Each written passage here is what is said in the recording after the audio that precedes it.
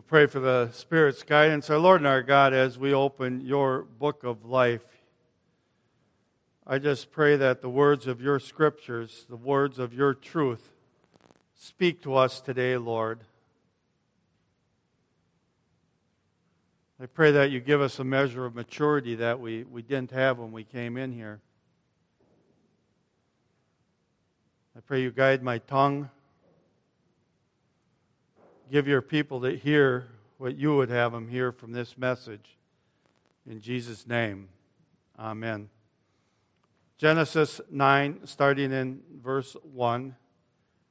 And God blessed Noah and his sons and said to them, "Be fruitful and multiply and fill the earth.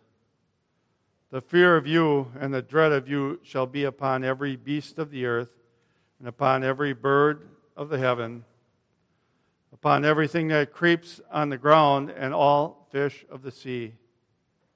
Into your hand they are delivered. Every moving thing that lives shall be food for you. And as I gave you the green plants, I give you everything. But you shall not eat flesh with its life, that is, its blood. And for your lifeblood I will require a reckoning. From every beast I will require it, and from man. From his fellow man I will require a reckoning for the life of a man.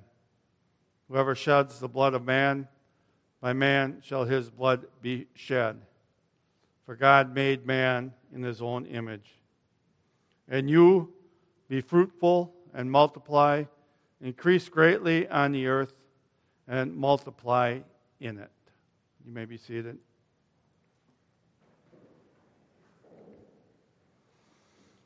This is the third message concerning God's kingdom taking dominion. And this will be the final one on it. I mean, these are interesting to me, but so this is going to have a little bit of a shotgun effect. So expect it. Guilty as charged. I'm trying to condense what we've learned thus far with this message. So if you haven't heard the other two, you may want to go back and listen if you have questions afterwards. But we see here a renewal of the covenant. God blessed Noah and his sons. They are the remnant of mankind. Remember, the rest of mankind were killed in the flood. But God, out of his mercy, he rescued Noah and his sons. You know, and that's how God is with us. We deserve hell for our sinfulness. Bottom line. None of us are good. None of us are righteous. Yet God, in his mercy, saves us. But also he declares for his people in Jeremiah 29:11, "For I know the plans I have for you, declares the Lord, plans for welfare and not for evil, to give you a future and a hope." That's a promise from God. That should be on our hearts all the time. God wants us to have a future and a hope. That is his desire for us. And it's a good promise. The promise that he promised Noah and his sons were part of that, fulfilling the earth. That's how he blessed his people.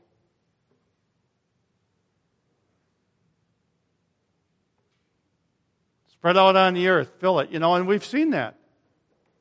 Be fruitful and multiply on the earth. It's amazing. You read about the Eskimos in the coldest climates, surviving and thriving. People in the desert, the hottest areas, thriving, living, multiplying. People in high altitudes. They say it takes like 2 generations if somebody would move up there to those high altitude places before they'd be accustomed to living in that environment. Yet people are thriving. It's God's will being fulfilled by mankind to go and fill the earth. It tells us in Psalm 115, the heavens are the Lord's heavens, but the earth He has given to the children of man. He has given it to us. Not as if we own it, we rent it. It's His. He has given it to us to use, to take dominion.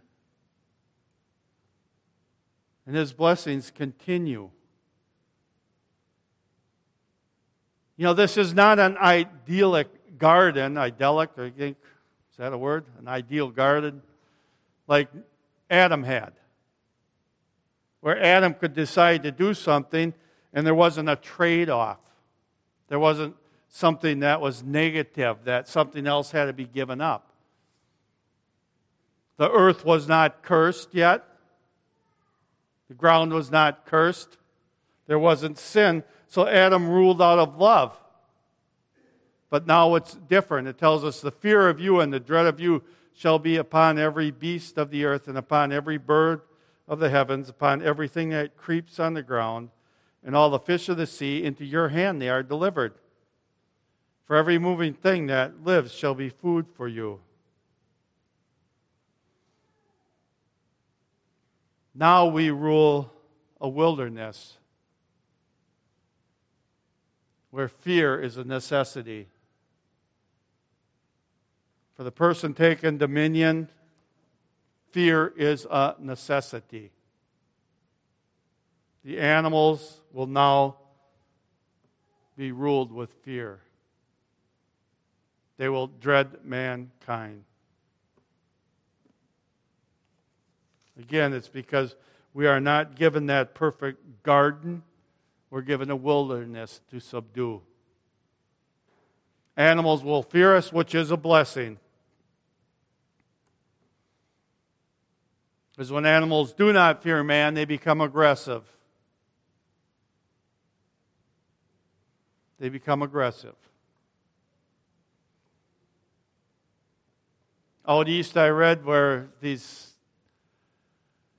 people who loved to camp,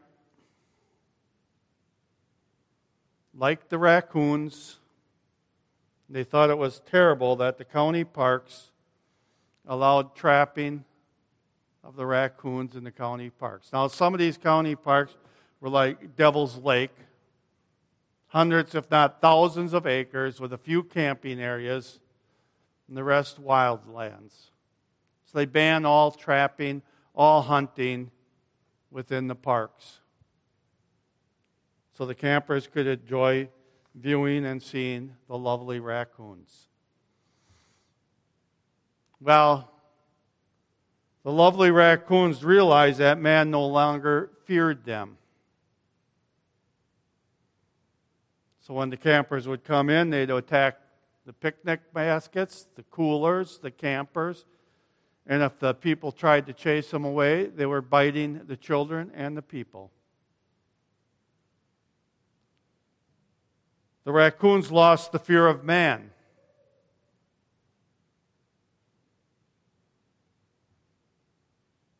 So after a couple of years, they were paying trappers to come in and paying them a bounty to kill the raccoons.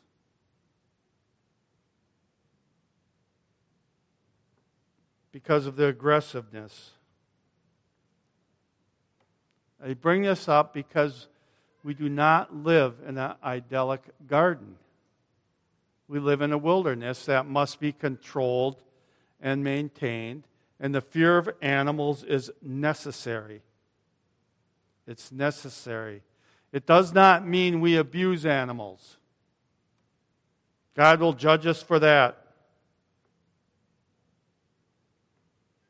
But animals were put under man's domain. They are created for the benefit of man. They are different than man. And that balance must be kept because it is given to us by God. We cannot reverse that balance. We cannot equate man and animals on the same par. I know many of the movies like Bambi and Babe, about the pig, and Furry Vengeance, personalized like human traits to these animals. Make sure you teach your children that's pretend. Because many want us to be subjected to the animals and put them over us. But we must never take the life of an animal carelessly. It's one of God's creatures. He sees every animal that falls, and there should be a legitimate biblical reason for their death. It tells us in Matthew 10, "Are not 2 sparrows sold for a penny? And not one of them will fall to the ground apart from your Father." God knows His creatures. He knows His creation. He sees the animals. He knows when they die. And He has required us to be the stewards of these treasures. And we are to do it the best that we possibly can. We will not do it perfectly. We're sinners. We live in a fallen world. Mistakes will be made. Expect it. Change it and go on. But God will not tolerate animal abuse. It tells us in Genesis 49:5, "Simeon and Levi are brothers. Weapons of violence are their swords. Let my soul come not into their counsel. O my glory, be not joined to their company. For in their anger they killed men, and in their willfulness they hamstrung oxen. Cursed be their anger, for it is fierce, and their wrath, for it is cruel. I will divide them in Jacob and scatter them in Israel." These were cruel men. They were cruel to other men. They were cruel to oxen. They're cutting their tendons, crippling them. And God judged them. He said they would be scattered. God wants us to take, or commands us to take dominion over the animals, but not to abuse them. Never to abuse them. However, man is above the animals. We are not on par with the animals. We are above them.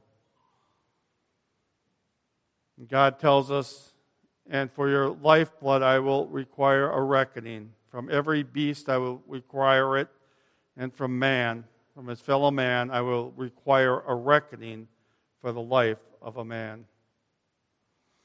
What God is saying here, even if an animal kills a person, that animal must be put to death. There's other verses in Exodus and the law that tell us, but in Exodus 21:28 tells us, "When an ox scores a man or a woman to death, the ox shall be stoned, and its flesh shall not be eaten, but the owner of the ox shall not be liable." You see, God keeps us above man. But also He says men who act like animals should be executed as well. Boy, it'd be a better world if we had that. That's another sermon, sorry. You know, even the domestic animals, they should have a rightful understanding who is in charge. And when we treat these animals in a biblical manner, they will understand that. In Isaiah 1:3, it says, "The ox knows its owner, and the donkey its master's crib." Talks about Israel does not know, my people do not understand.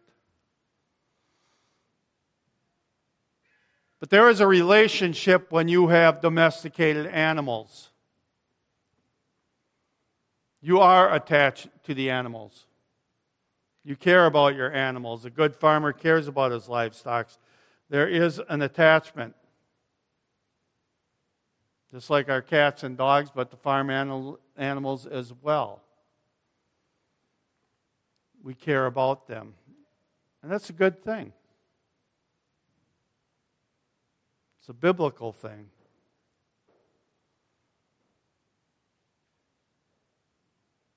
But they are under us. We are commanded to take dominion. And just a reminder of some of the points, what that means. What we start with is the earth is the Lord and all that dwell in it. And I add to that, because He created it. That's our basis for everything. It's God's. He made it. He created it. Our God is omnipotent. He not only sees what we do, He sees our hearts and our actions, our thoughts behind why we do it. He knows the condition of our hearts. He understands it. We are set apart from the animals. It is us, His image bearers. And we have been given the privilege over creation to take dominion. Which means we should seek out each of our individual callings. It is the Christian's task to be the standard bearers in all areas of life.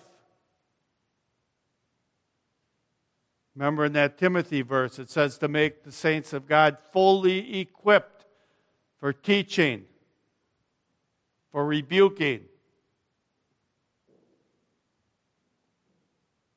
That must be the goal of us as believers, to take dominion in all areas on the earth. And we must look at that as a cross-generational challenge. We teach our children to advance in fields that they are called. They teach their children to advance further and further. We take dominion piece by piece.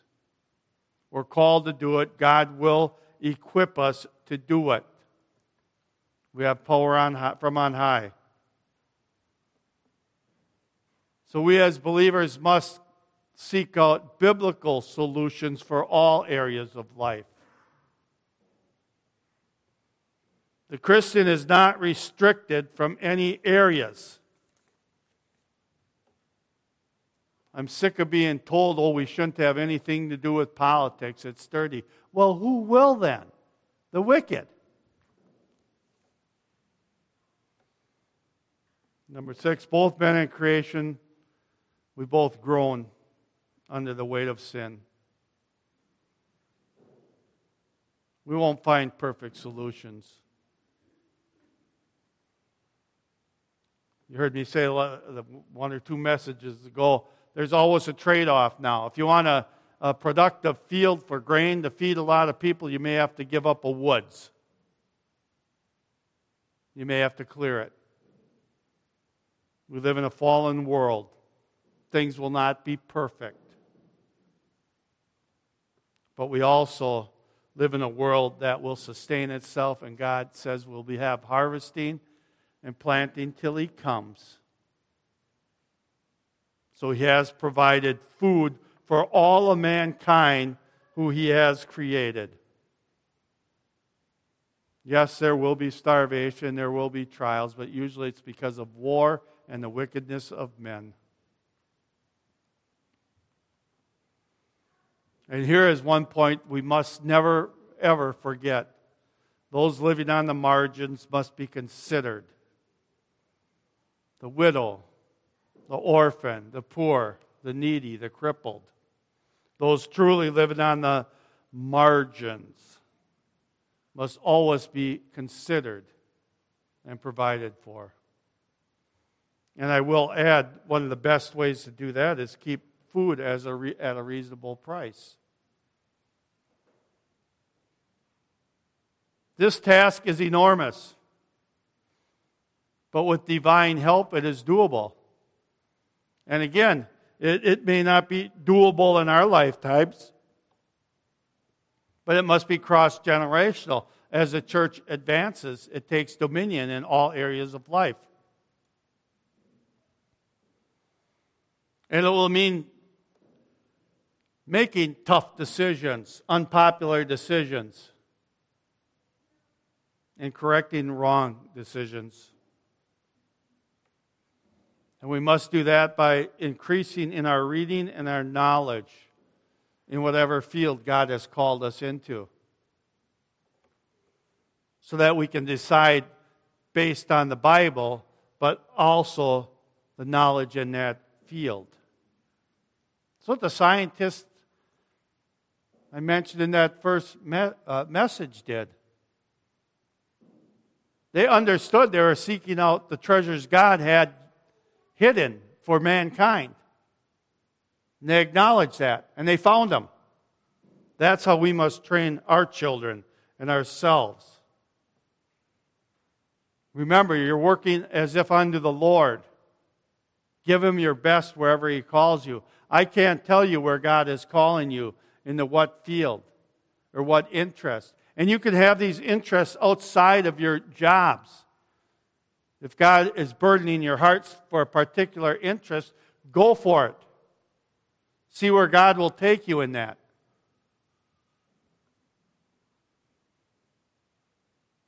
He'll take you where you don't expect to go.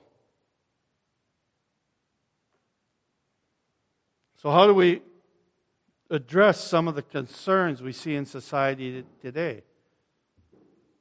How about meat eating?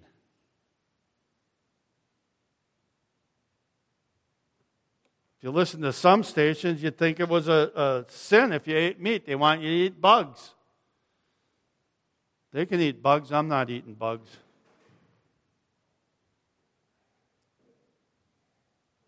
We must remember the earth is very resilient. And if God has given us these animals to eat, He will provide the food and the way to feed mankind. Cattle, sheep, and goats were always a commodity for God's people in the past. They were not only domesticated by God's people, but by people around the world. And the eating of domestic animals has continued to this day. Now, there are many different opinions as to how these animals should be raised.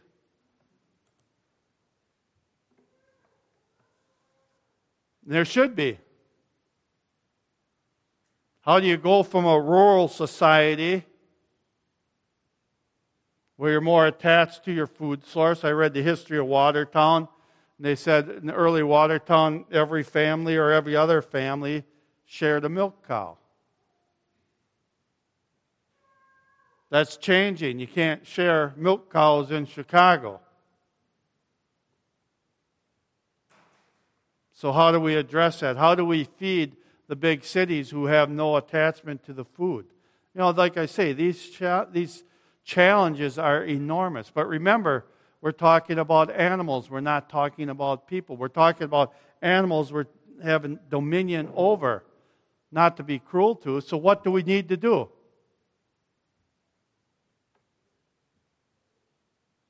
You take the responsibility when you domesticate anything. You feed it, you water it, shelter it, and you protect it.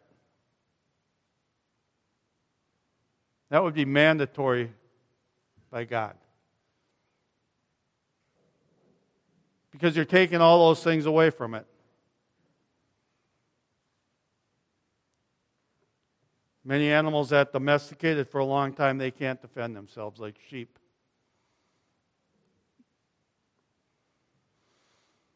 Feeding, watering, sheltering, and protecting those animals.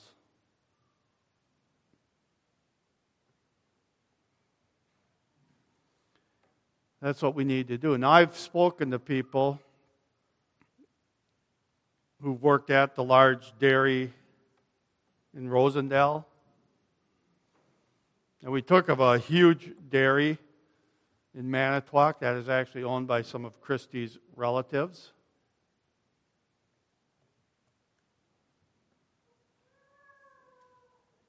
Is that a biblical way of raising cattle or milk cows?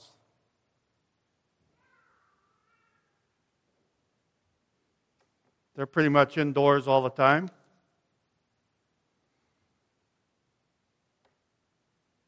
I know when we took the tour of the one in Manitowoc, they have a full-time vet.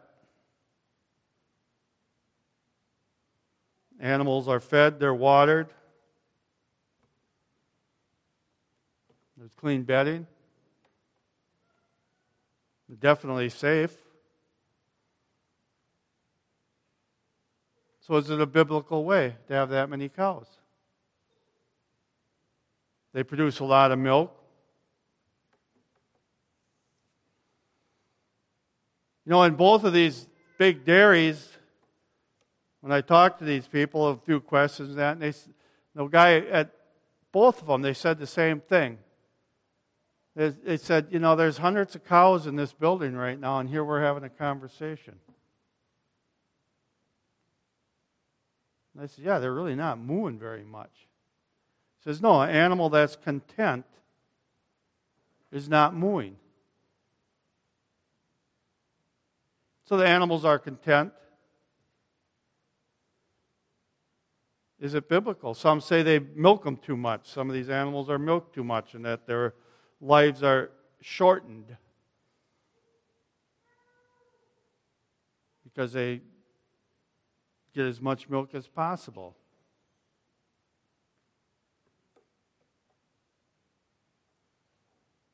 Is that helping the people on the margin, keeping the price down?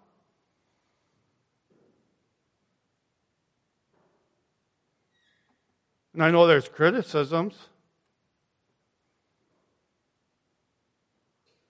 Should it be maximized again, the milk production?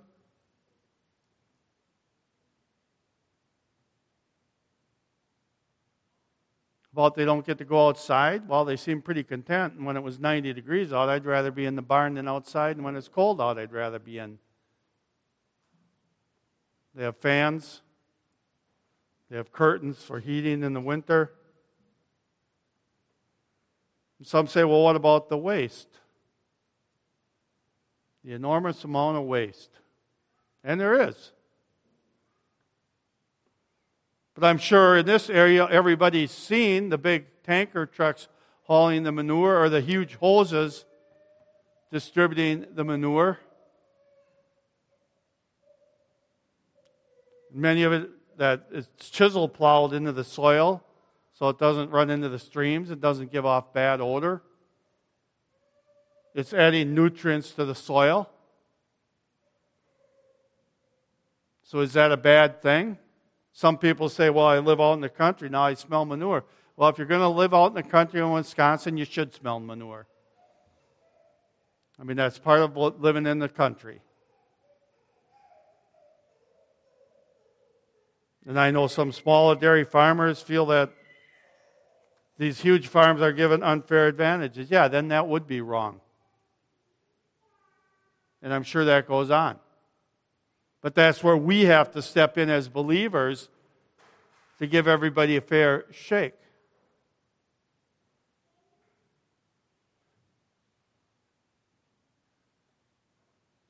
But how do you care and supply food for so many people who live in big cities has to be considered as well. Are they meeting the need and keeping the price down? And again, anything that's unethical and taking advantage or driving small dairies out, which I feel, considering a few big companies own all the milk production places, now I feel that is a real problem, talking to some of my small dairy raising friends.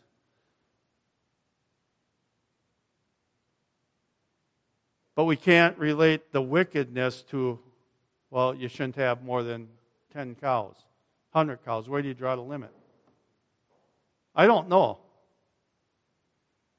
But I know if these animals are being fed, they're being watered, they're being protected, and they have housing,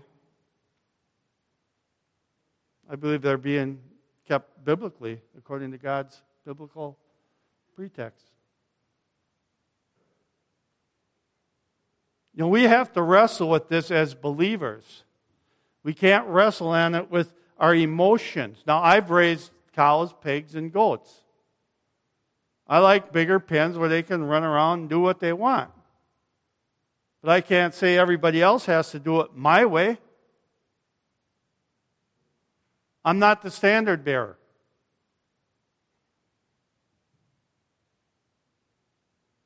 I just know anybody who has animals, and I think Paul and Sue will verify this, you're the servant of the animals. You're the one getting up at 4:30 in the morning to go out and feed them every day. You're the one busting the ice off the bowl because it froze or the heater went out. And that's every day, day in and day out. And it's because you care for your animals.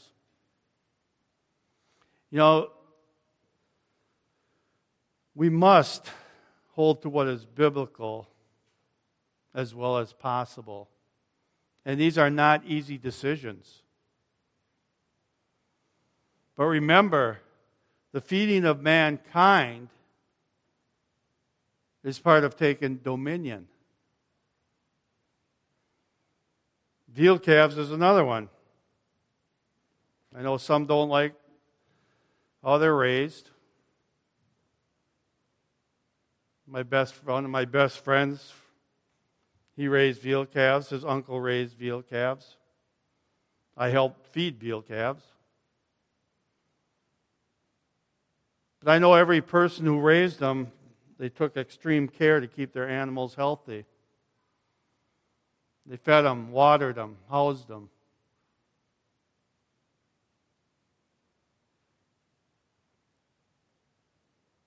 But we also have to consider the big picture, as Paul Harvey would say, the rest of the story. I know for a while, when I wanted a steer to raise for a beef, I just had to go to any farm I wanted. Signs all over. Free bull calves. Free bull calves. You have to haul them.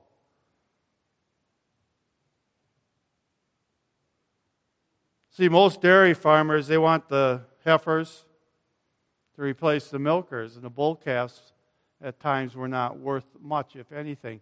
The shippers wouldn't even come and pick them up. So the lives of these bull calves would be ended shortly. But now we have where they raise these calves up to, what is it now, 360, Paul? Yeah, it was 300 years ago. And it's a commodity. Provides food. And better, we raise cheese in Wisconsin. They used to take the whey, a byproduct from cheese, and dump it on the fields. Now they turn it into calf feed. I'd call that taking dominion. You have bull calves that are being culled, which means they're being killed because there's no market for them. And you have a product that's being dumped on the field as waste. And you have people who came together and said, hey, we can turn this into food for mankind.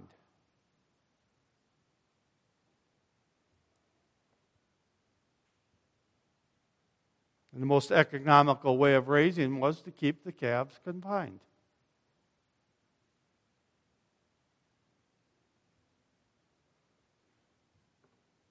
My friend Jim, he raised them as kosher calves for the Jewish market. So I'm thinking they were looking at this as kind of the fatted calf.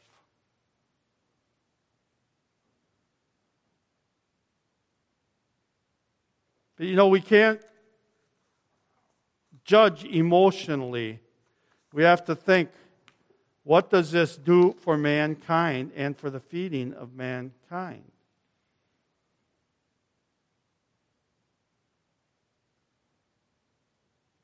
That has to be part of our solution. Again, I would call that taking dominion.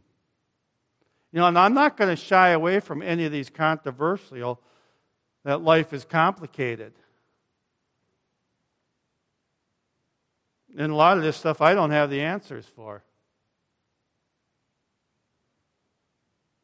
But for us to take dominion, we should be training up our children and our children's children to be true experts in a field. True experts that actually know and understand. And there are men who are true experts in their fields. And there are many who are not true experts. But they must be taught to think biblically and then ethically and then what is the best for mankind. Personally, I think we should move back to a more localized food stuff, produce, localized government, where you have people who understand the situations, who understand locally what's going on, not have some bureaucrat 3,000 miles away deciding what is right for mankind, what is right for society. I'd like to give an example. When I was out in Oregon and Washington, we stayed by one of these towns, and it was a river came in. It was not the Columbia River, but it was one similar where the salmon would run up that river. And what I noticed right away were these sea lions. You could not but notice them. They're about the size, bigger than the piano with flippers. A male sea lion weighs 2,500 pounds and likes salmon. They eat 8% of their body weight, so about 125 pounds of salmon a day, or other marine life. And this was a small harbor, and there had to be 100 of them in there. And to top that off, there were harp seals. They're a little smaller, 400 to 500 pounds. I don't know how much they eat a day. But there had to be 1,000 of those things in the different herds that were. And I'm looking at these poor guys trying to catch a salmon, and I thought, man, you're out of luck. You're talking thousands and thousands of pounds of these animals eating the fish up. But I saw a plaque, and I think it was 1968, the first Steller sea lion came back. Everybody, yay, yay, by the Columbia River. After about 20 years, because when one came back and found out it's easy pickings by the fish ladders, the Columbia River, which supported commercial fishing, people from angling from all over the world would come there to fish for the salmon.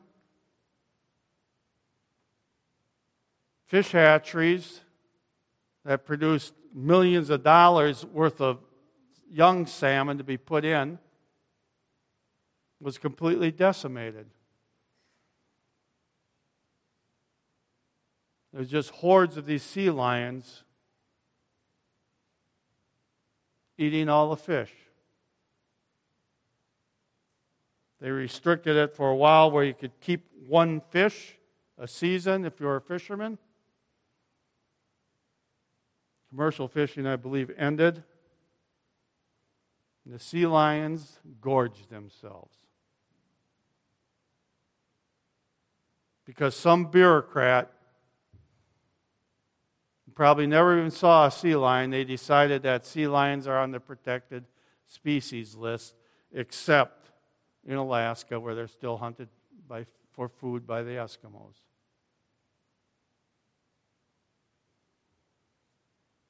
So if you were in charge, the Christian, would you say, oh, we have to leave the sea lions decimate this food source for people?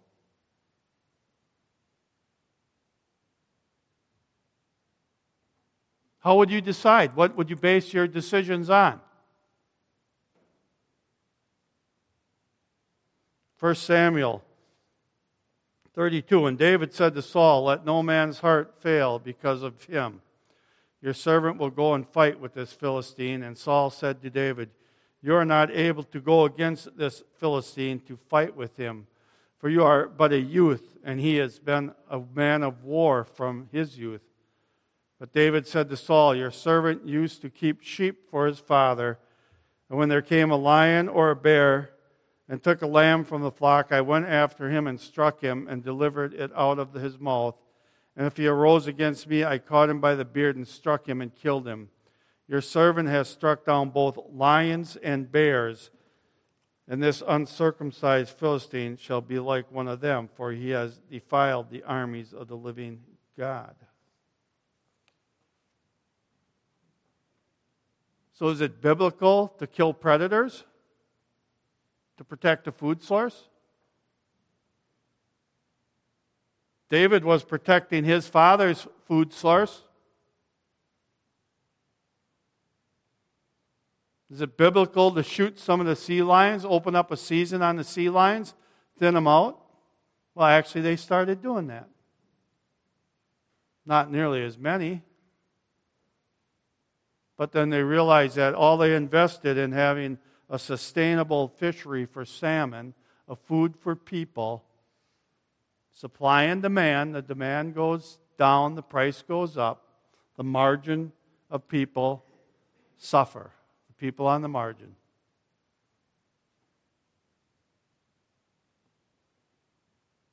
Let's bring it a little closer to home.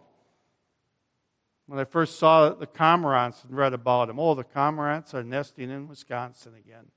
Central Wisconsin. Yippee! I thought it's cool. People from all over came to the Grand River because they had a rookery out there with their cameras, their scopes, the bird watchers. After a few years, though, I was on the flight path from the Grand River to Beaver Dam, and I'd see hordes of these things. Just going out and watering the plants before I went to work, I'd see flocks of 20, 30, 40, sometimes 10, 15 flocks of them. I'm sitting there, these things are going to destroy the fisheries. And lo and behold, I read in one of the magazines for Wisconsin, the cormorants are destroying the perch fisheries. But they're a migratory protected bird, so you can't shoot them.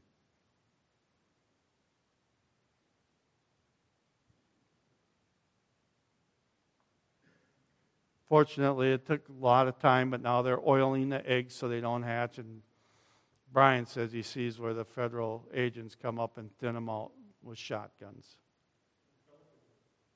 Now we have the pelicans. Yay, the pelicans are here. And now you see hundreds of them. I mean, the girls and I, our whole lives, we fished the tributaries on Beaver Dam Lake, and we had all the panfish we ever wanted to eat, and we could give away whatever we didn't want, a food source. We're lucky if we can catch a meal of panfish, but we go there, and there'll be 50 pelicans eating, but they're federally protected. Decimating the fish supply, and then they try to treat you like you're a real dope that these pelicans are only going to eat rough fish, as if they can tell the difference. What do they read the rule book? And any fisherman knows in the spring the panfish, they congregate in huge schools to spawn in the shallows, and you can see that's what these pelicans are scarfing down. And if you're not catching any anymore, it doesn't take much to figure out. So now what do you do if you're a Christian? But they're so pretty.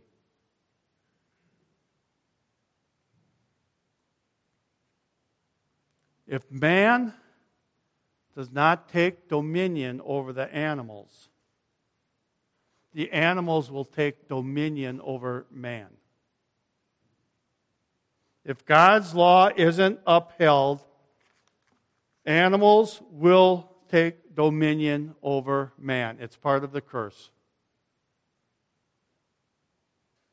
And I'm going to add that if Christian men do not take dominion over the earth, the wicked men will take dominion, and the animals, the human animals, will take dominion. And we see that today. When they don't punish people for murder or shoplifting.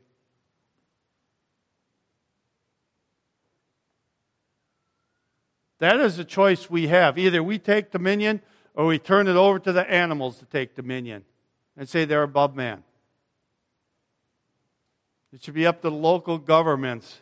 If the cormorants and pelicans are destroying a fishery, let them decide. Man and the productivity of the earth for the benefit of man is what is paramount. Not the benefit that you can see hundreds of pelicans and, oh, they're so pretty.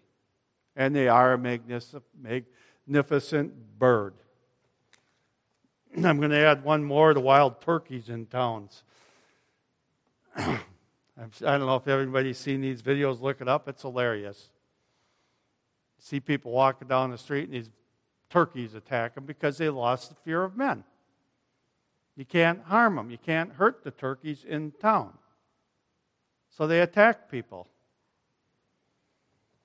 Sarah said she wished they'd attack them because we'd have turkey for a while to eat. And I believe her. You know, these are not easy decisions. These are challenges that we have. But we have to look at it logically and biblically. We are the crown jewel of God's creation. Not a pelican, not a cormorant, not a sea lion. And if that is raising the price of food, which it is, by predating it, taking it, increasing the cost. The same thing was the Hurons that were decimating the trout fishing ponds. They complained to the DNR, well, they're federally protected. You can't do anything. So the price of trout goes up. So those on the margin can't afford it. But it was ironic because then a few weeks later you see an article in the paper for the DNR fish hatchery in Lake Mills complaining, well, we want to do something about all the herons killing all our fish. Yeah, what a hypocrite. You won't let the landowners kill them, but now you want to.